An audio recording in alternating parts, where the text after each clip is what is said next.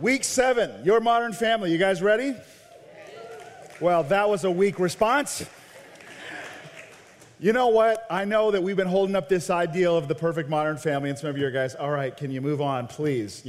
But here's the thing. I asked your permission early on to hold up God's dream, and yes, there are moments when we look at the dream and we say, you know what, we're kind of off the mark, and so this is the no-guilt zone. We're actually talking about the rest of our life and how to get on track and how to make the next years of our lives the best years of our lives. And my goal for me, I hope it's your goal, by the end of this series that you will say, I want to be a great son or a great daughter to my Heavenly Father. I mean, if we could accomplish that one goal over these 7-8 weeks together, that you would say that's your goal, it will change every relationship of your life. And it'll change the way you relate to your mom and dad. It'll change the way you relate to your children and to everybody at your work. And so that's the big heart to get across to you, that you would become a great son or daughter. And that means this applies to everybody. It's not just for married people. But today we want to talk about what do you do when you've blown it. All of us have made that moment where our emotions got the best of us and we blew up and we made a mistake or we went the wrong direction. And now we're trying to put the pieces back together. And how do you do that? So looking ahead, when we designed this series, I knew this would be a weekend where I wanted to be a good dad. I wanted to just be with my family and spend time with my daughter, and we planned it out that Pastor Jared Moore would deliver the content for this week. And let me tell you, he's doing an amazing job. He is our executive pastor. Pastor Jared came to us 2 years ago with a call of God in his life, and he's been through all of our church planting assessment. He's been through all of our leadership training, and he's one of the finest leaders I've ever had the privilege of serving in all my years of ministry. I wish I was as capable as he was when I was his age. And so it's my honor to have him share this message today. Pastor Jared Moore. Give him a great hand.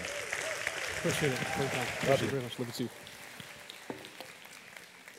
Well, I'm really excited to share this talk with you today. This has just been honestly an incredible series for us.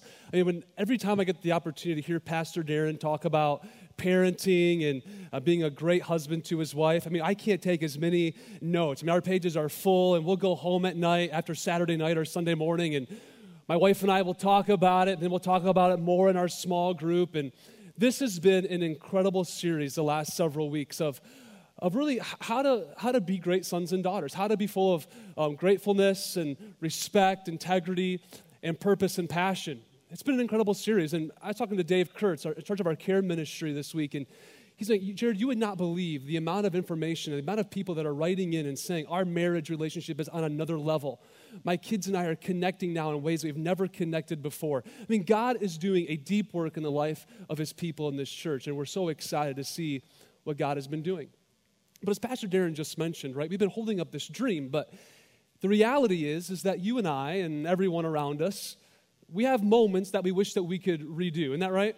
There's moments like, oh, if I just would have known, if I just would have had a moment where I was a little bit smarter, I wouldn't have done that. I wouldn't have said that. I mean, the truth is smart people do dumb things, right? Smart people do dumb things. I'm a relatively smart guy. I really believe that. But I still say things that, as soon as it comes out, I wish that I could just take in. It's like being at the hospital. And after Grayson was born, I was on my way back on the maternity ward and met this woman and her husband, and she was clearly pregnant. And I said, this is so exciting for you. Congratulations as you go in to have your baby, and this is a great moment for you. How many kids is this? This your first, second, third? How many kids? And it's just awkward silence. And I'm just, this is really exciting for you. She goes, I'm not pregnant. Like, really? Really? As smart as I think that I am, I still say stupid things. Smart people are sometimes dumb. Wise people are sometimes foolish. Isn't that true? I see something on the TV, I'm like, I have to buy that. If I buy that, that's going to make my life so much easier. In a moment of impulse, I spend more money than I really should, and in a moment, I make a foolish decision. And then 2 weeks later, I'm never using that thing that I bought. Because sometimes I make foolish decisions. And last week, Pastor Costin actually brought this down to parenting, right?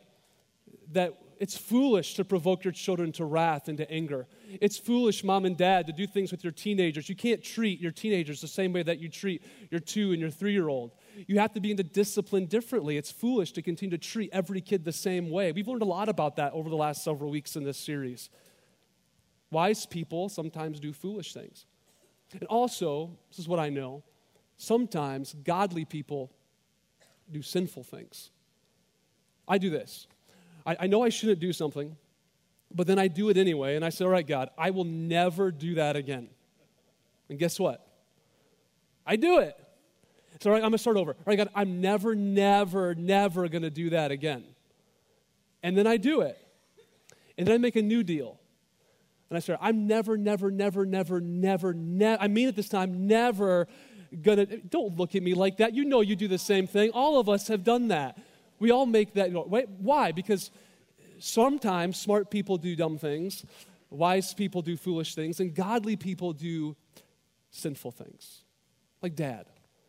I mean, you say something to your wife and to your kids in a moment of outrage that has damaging effects on their egos and damaging effects on their emotional well-being, and you can't recover from it. We did a dumb thing. Mom, wife, we say and we act like everything is fine. In fact, when someone asks you, how's everything going? You're like, fine.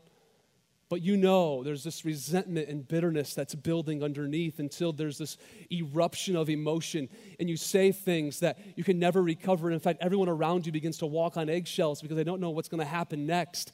And we have a weak moment.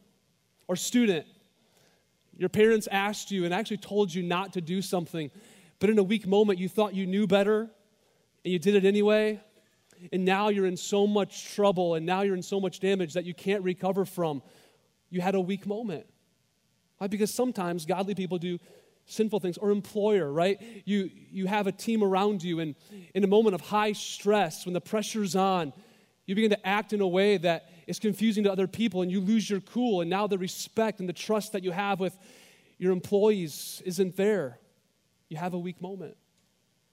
When you're caught red-handed in a lie, when you betray your wedding vows that you've made, we all have weak moments, right? All of us as humans, I don't need to tell you that. You already know this. We all mess up. We all wish that we could take another swing and call a mulligan and set the trajectory anew.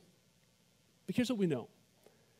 Human logic, how we relate and how we handle a moment of mess up, and we handle a moment where we've blown it big time, is different. How we handle that is different from the God of the Bible. When someone blows up big time, what do we normally do? We shun. We withdraw. Sometimes we even sever a relationship altogether and say, well, that's the way, I'm not going to do it. But here's the difference between our human understanding and the God of the Bible. There's a God of the Bible who wants to take, I want you to catch this, he wants to take even our worst moments, those moments that we wish that we could redo, and he wants to turn them into something beautiful. He wants to take even that moment that you're ashamed of, that you haven't told anybody about. He wants to take that terrible moment and turn it into something beautiful. There's an incredible example of this in the Bible. King David was an incredible man.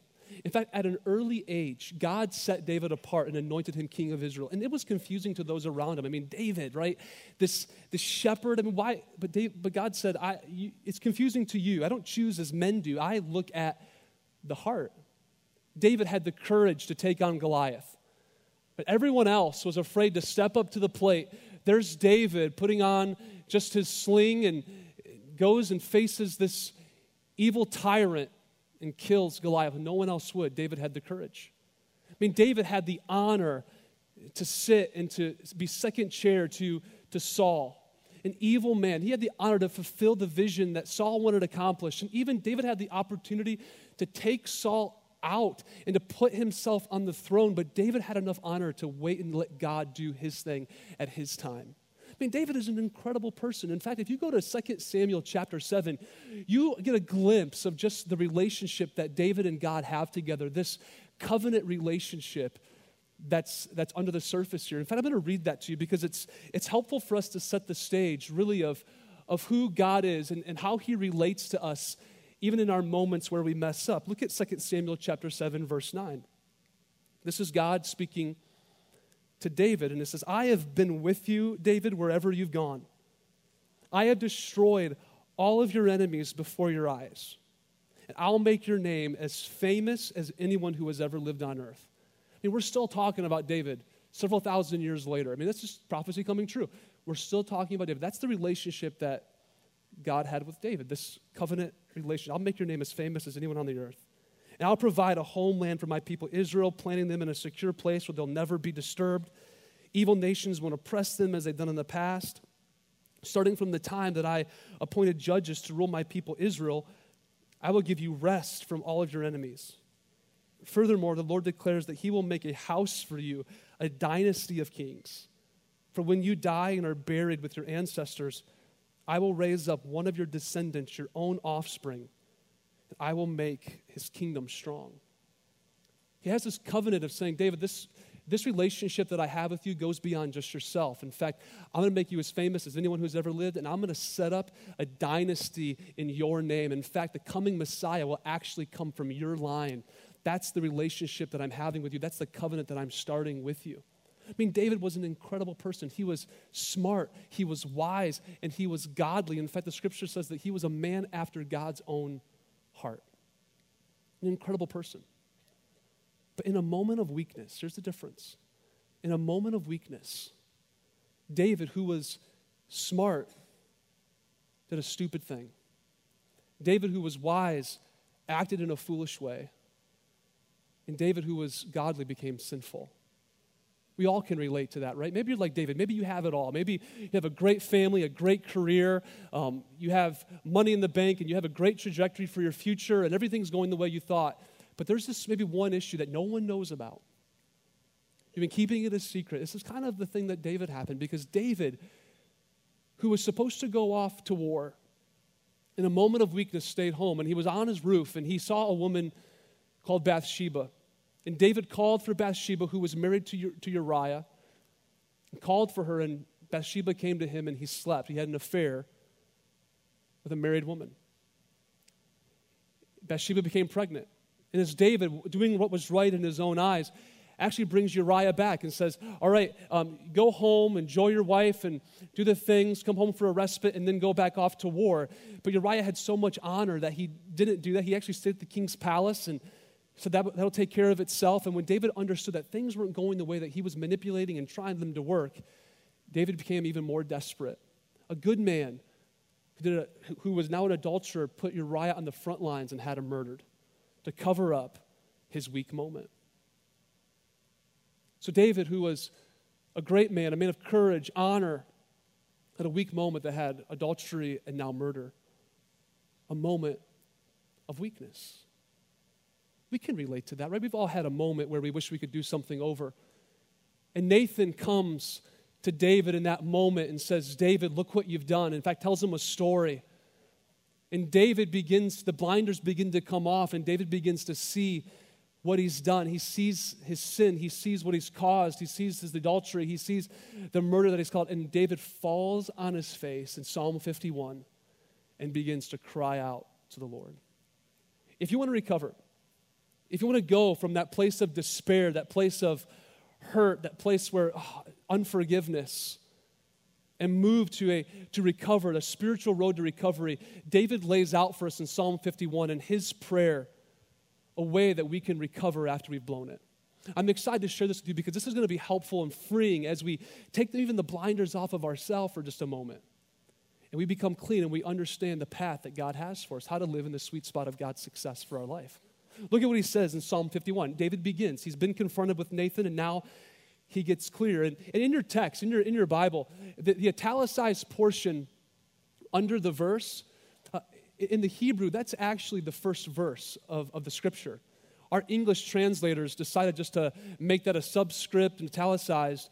In the second verse in the Hebrew actually is the first verse. So our first point today is going to come out of that inspired scripture right under the verse heading. It's Psalm 51 for the choir director, a psalm of David regarding the time that Nathan the prophet came to him after David had committed adultery with Bathsheba. And we're going to go back to 2 Samuel 12:13 or 12:13. This is what David said. He wrote, I have sinned against the Lord.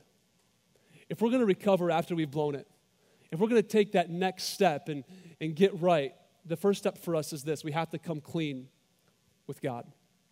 Just as David, who it was exposed, the blinders were off, he fell down and he came clean with his God. He didn't make excuses. And the first step that we have to take is to get honest and get our mistakes out in the open. And here's why we do that. Here's why that's important for us. Because we can't address something if we're pretending nothing is wrong. Isn't that true? We can't get over the hurdle of our relationship damage if we're pretending that we didn't cause any damage. And we can't get over and restore the relationship and even restore the hurt that we've caused if we're pushing it under the rug and acting like everything is okay. If we're going to recover, if we're going to go to that next level, we have to just come clean and be honest and open and admit that we've messed up. Now, I get it. I hear you saying, well, Jared, that sounds so much easier, right? It's a great idea. Just come clean. But if I do that, it's actually going to cause more damage than good. Because then everybody's going to know about it, and now it only affects, well, actually, Jared, nobody knows about it right now. But if I do that, I'm going to lose trust. But Steve Arterburn, right, the president of New Life, he speaks for us a lot here. He wrote a book, 7 Ways to Spiritual Recovery. And in his book, he talks about this very thing. If you haven't read that book, I would encourage you to read it. But he addresses this very issue. I'm just going to read it because it's so good.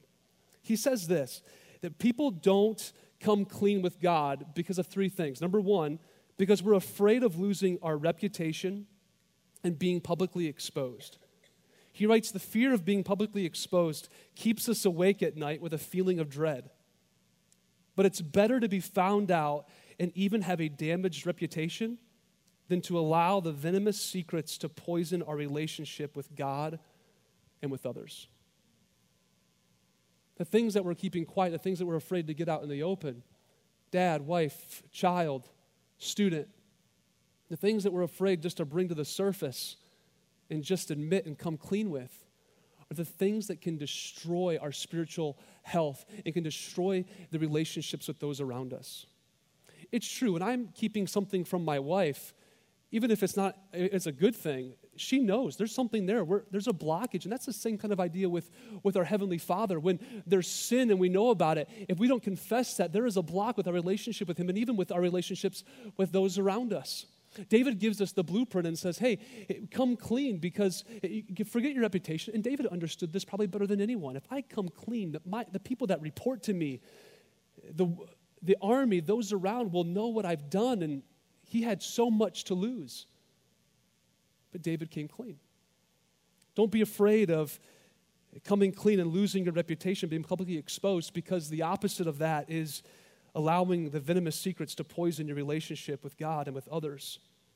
It always turns out worse later. The second reason he says don't come clean is our fear of losing our favorite sin. Isn't that true? We know that if we come clean, we realize that we can't keep doing the things that we've been doing. If we get it out in the open, there has to be a change in our behavior. We have to maybe end that relationship. We maybe have to end that self-destructing habit that's causing turmoil and causing pain. If we come clean, we have to stop something that we enjoy to do. And the Bible even mentions that sin is pleasurable and fun for a season. We have to come clean. Then he mentions the third reason. We fear of admitting it because we're afraid to lose our security. Because oftentimes our emotional and even our financial security is linked together. And naturally, because of that, we fear confession. Because confession will bring change, and change in that moment may not seem good when we think about the emotional aspects and the financial aspects that are intertwined with that. But here's the difference, right? We fear that, but here's where faith comes in. Because faith, it's going to take faith for us to just submit and say, God, I know this plan that you have, and for us to recover spiritually, for us to recover after we've blown it, we need to admit that. It takes faith for us in knowing that God can take even our worst moment and take it into a beautiful thing, that we can trust Him with the outcome. We can trust that He will, as we heard earlier, not leave us and not forsake us, that He's there and He's sticking closer to us than a brother. That's the idea that there takes faith, even in our worst moments, to realize that God can take that and turn it into something beautiful. Come clean with God. Come clean and admit and say, God, I've messed up. Remember, God doesn't treat us the same way that we get treated from everyone else. God can take that terrible moment and turn it into something beautiful. Come clean with God. Then he continues in verse 1. And here's the second point. He says, have mercy on me, O God, because of your unfailing love, because of your great compassion. Blot out the stain of my sins. Wash me clean from my guilt. Purify me from my sin. David gives us 4 verbs for us to do. He says, purify, cleanse, have mercy, and blot out. This is what I like about David. He's not cutting a deal here with God. He's not saying, all right, God, if I do this, then you do this. He's not even making an excuse. He's not saying, all right, God, if you compare me to Saul, I mean, Saul's way worse than me. I'm actually really good compared to him. He's not doing that at all. He's just saying, God, blot me out, cleanse me, wash me clean. And here's the interesting thing. This is going to be freeing for you this morning. I'm excited to share this because there's nothing that we have to do. We don't get forgiveness because we pray one more prayer. We don't get forgiveness and ask for forgiveness and it's given to us if we do one good thing and it outweighs the other. Because the truth is we're never, ever going to meet that standard. We say this a lot here, right? You can't even meet your own standard, let alone that of a holy God. You know that. We don't have to stand up here and tell you that. But here's the incredible thing about our God. David says, wash me, cleanse me, blot me out, purify me. Not based upon anything that he can do. He says, because of your unfailing love and because of your great compassion. There is nothing that David has to do. It's because who God is. God will forgive you. God will meet you where you are, not because you're anyone special, but because it's who God is, because he is a God who oversees everything and oversees everything that you've done and says, regardless of what you've done, I love you anyway, and I'm going to extend incredible compassion upon you because I love you and because I have a good plan for you and because I want you to do this future that I have for you that you can't even see yourself. And David says, God, wash me, cleanse me, blot me out, purify me based upon who you are. David came near to him. David got real. David had that moment and just said, God, here I am. Cleanse me, purify me, blot me out. I have a 2.5-year-old. I could only use certain illustrations for a little bit longer because it's eventually going to get to that point where she'll start knowing that I'm giving her illustrations and she's not going to like that. So in the moment, I can still do this. I'm going to take every advantage of it that I can. She's a great kid, and she is really a great kid. But there's moments when I look into those brown eyes, I see a sinner. I mean, just a sinner. She knows exactly what to do and how to do it and exactly how to push my buttons. And the other night, Amanda and I are sitting in our living room having a conversation, and all of a sudden, Grayson, our 1-year-old, and Gianna are playing in another room, and we hear this. I mean, clearly somebody got hit. And then I hear Grayson fall and cry and major sobbing, and I walk in, and Gianna's like, he fell down. I'm like, well, that's true, but why did he fall down? I'm like, Gianna, did you hit him? No, Daddy, he fell down. I'm like, Gianna, why does he have a big bruise on his arm? What's happened to him? No, Daddy. So at that moment, right, I have to address the disobedience, the lying. I have to address being mean to her brother. I'm waiting for the moment. I'm just waiting for this incredible moment for Gianna to run in after that and say, Daddy, I was dumb, I was foolish, and I was sinful. And I hit Grayson, and I'm sorry. It was a mess up moment. I'm sorry, I wasn't thinking right. Now, she was to do that. Would I respond to her like, oh, I can't wait. I'm going to get you big time. I'm going to get the spanking. You're going to get a spanking. You're going to get everything taken away. You're going to bed right now. Well, of course not. If she came to me in that kind of spirit and admitted a mess up, what would I do? I would do the same thing that our Heavenly Father does to us. With unfailing love and great compassion, he brings us, right? And he corrects us and he says, God, this is the new path that I have for you because he can take even our worst moments and turn them into something beautiful. Just like you would for your child. That's our Heavenly Father. Isn't this freeing today to realize that we don't have to do one more thing? That because of who He is, we can ask for forgiveness. Let's continue. This is so good. Verse 3, he continues and says, "For I recognize my shameful deeds. They haunt me day and night. Against you and you alone have I sinned. I have done what is evil in your sight. You will be proved right in what you say, and your judgment against me is just. For I was born a sinner, yes, from the moment my mother conceived me." Did you hear what David's doing here? I mean, David's just going one step further now, and he is owning full responsibility. You know, if we're going to recover spiritually, that's the next step for us. We have to own the responsibility that's ahead of us. Because our sin that we create doesn't always affect just us, does it? It affects many of those around us. When we have that moment where we wish we could take those words back, we wish that we didn't respond that way, we wish that we didn't even do that thing, it doesn't affect just us, it affects those around us. And David understands that and says, hey, I'm going to own all the responsibility here that I have. It took Nathan, the prophet, to come to David and say, David, you've messed up. You've sinned. And as soon as David became aware of that moment, became really aware of his blind spot, David fell on the ground and owned the responsibility for what he's done. And we all have blind spots, don't we? We all have blind spots. Think of a blind spot as like your zipper being down. Everybody knows that it's down except you. You're the last person to know about it, and by then it's too late, right? You just have to own it. I was literally in church in Michigan, and it happened to me. So I'm sorry, folks. All of you are laughing, and I just caught a breeze. My zipper is down. You just have to own it. My wife has been telling me this lately. I have a nervous tick. I do this a lot with my nose because my wife constantly tells me and says, Jared, you have things in your nose all the time. And I'm afraid that everybody sees it except me. I can't see what's happening.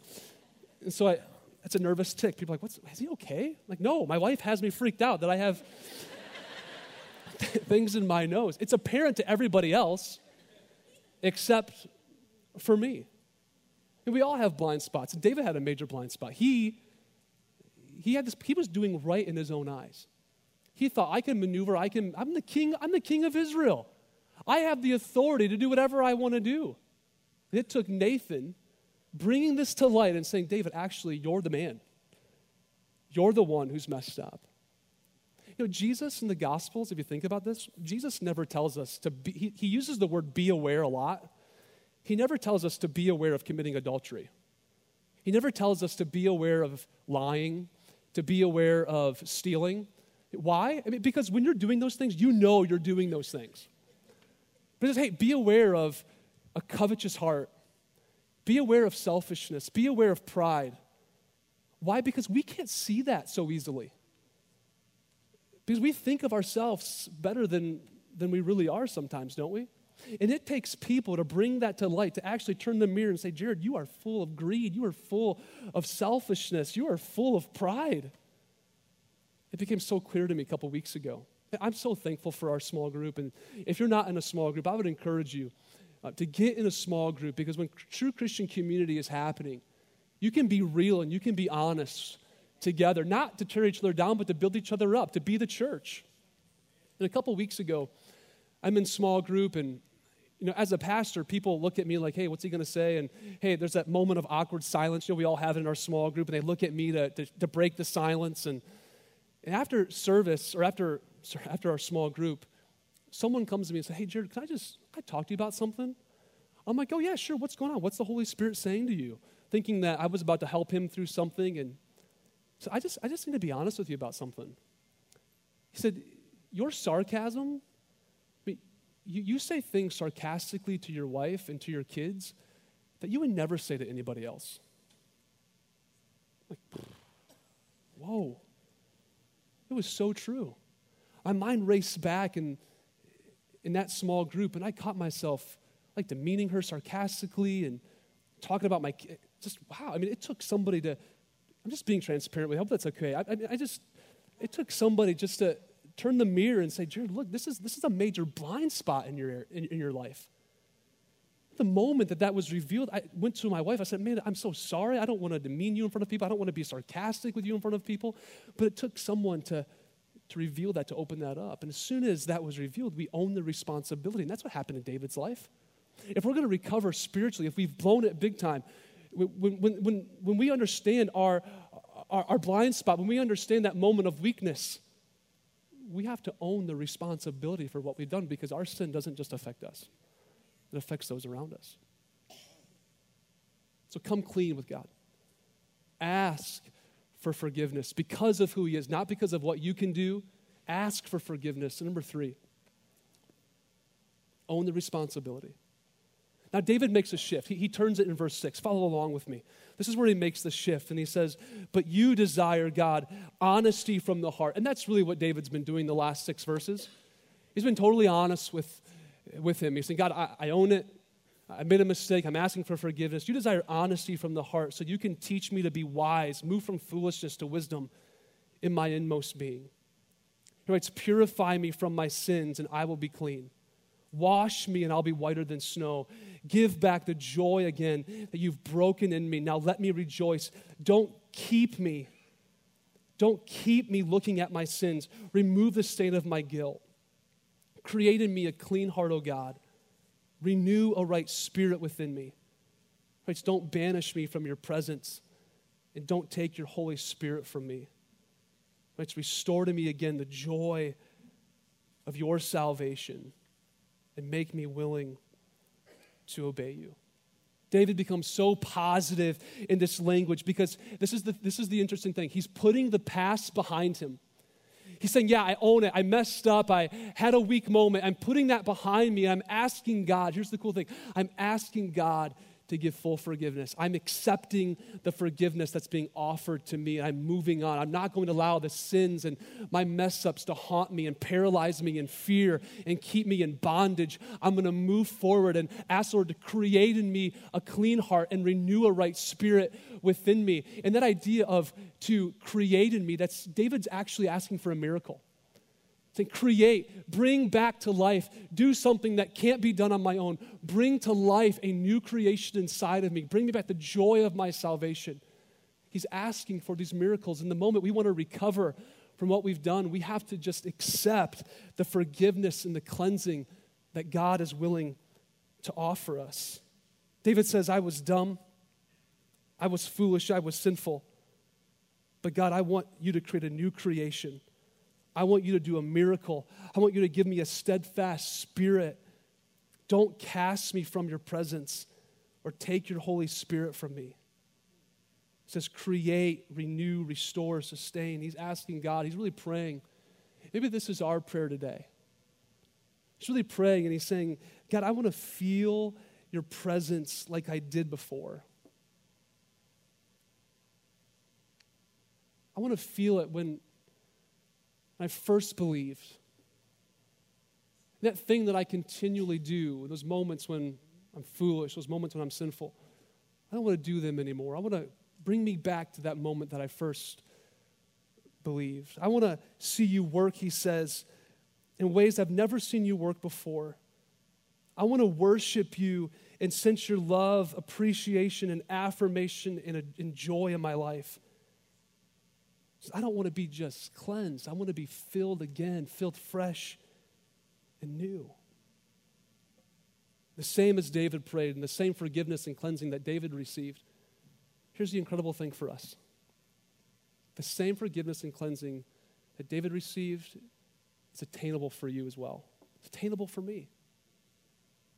When we own it, when we ask God, when we come clean, the forgiveness that's available to us to take our worst moments and to make it something beautiful is right there.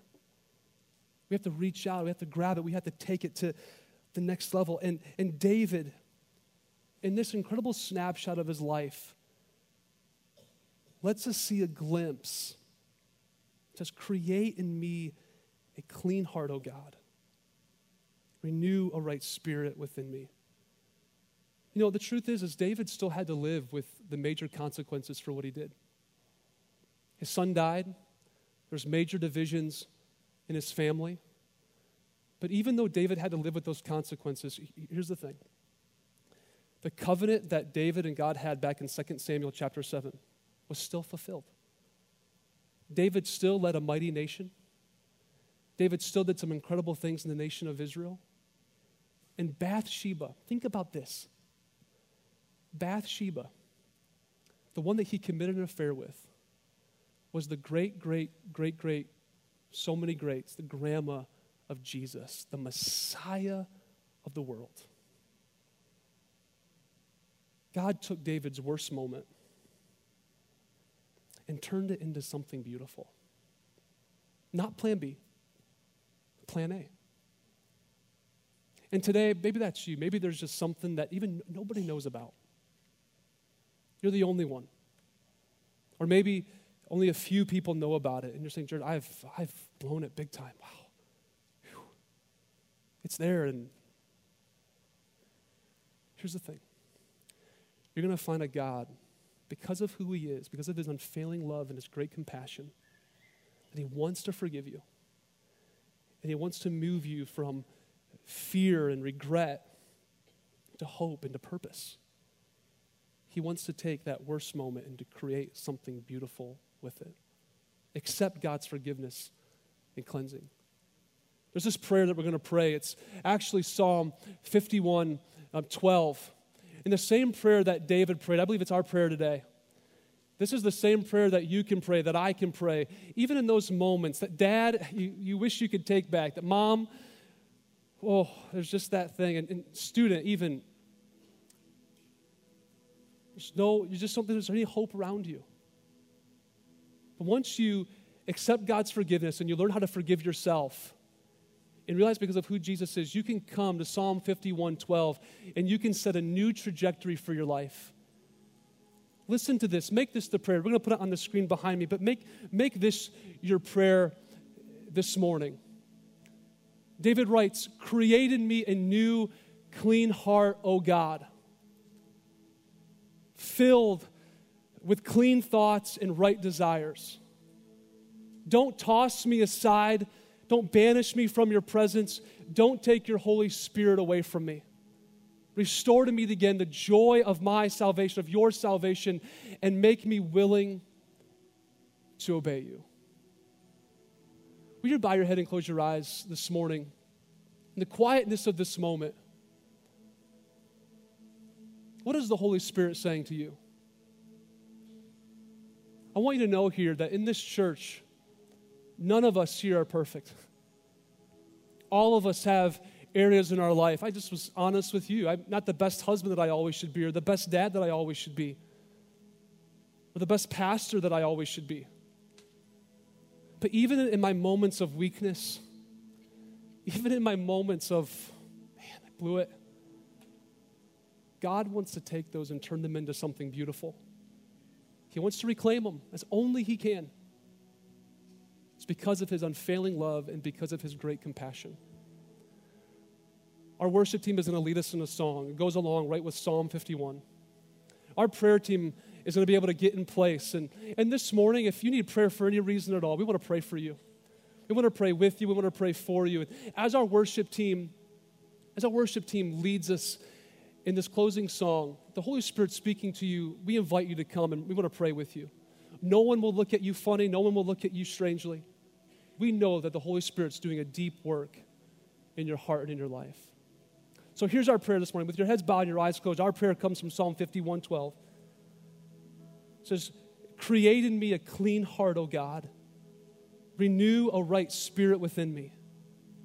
Don't banish me from your presence. Don't take your Holy Spirit away from me. Restore to me again the joy of your salvation." So Holy Spirit, I pray for every person who's prayed that prayer from Psalm 51 today. Thank you that because of your unfailing love, because of your unending mercy, and because of your great compassion, that you want to forgive us and you want to take our worst moments and reclaim them for yourself and turn them into something beautiful. We thank you and we praise you that you want to take even our worst moments and take them something new in our lives. We praise you, we honor you for the work that you're doing. In Jesus' name we pray. Amen.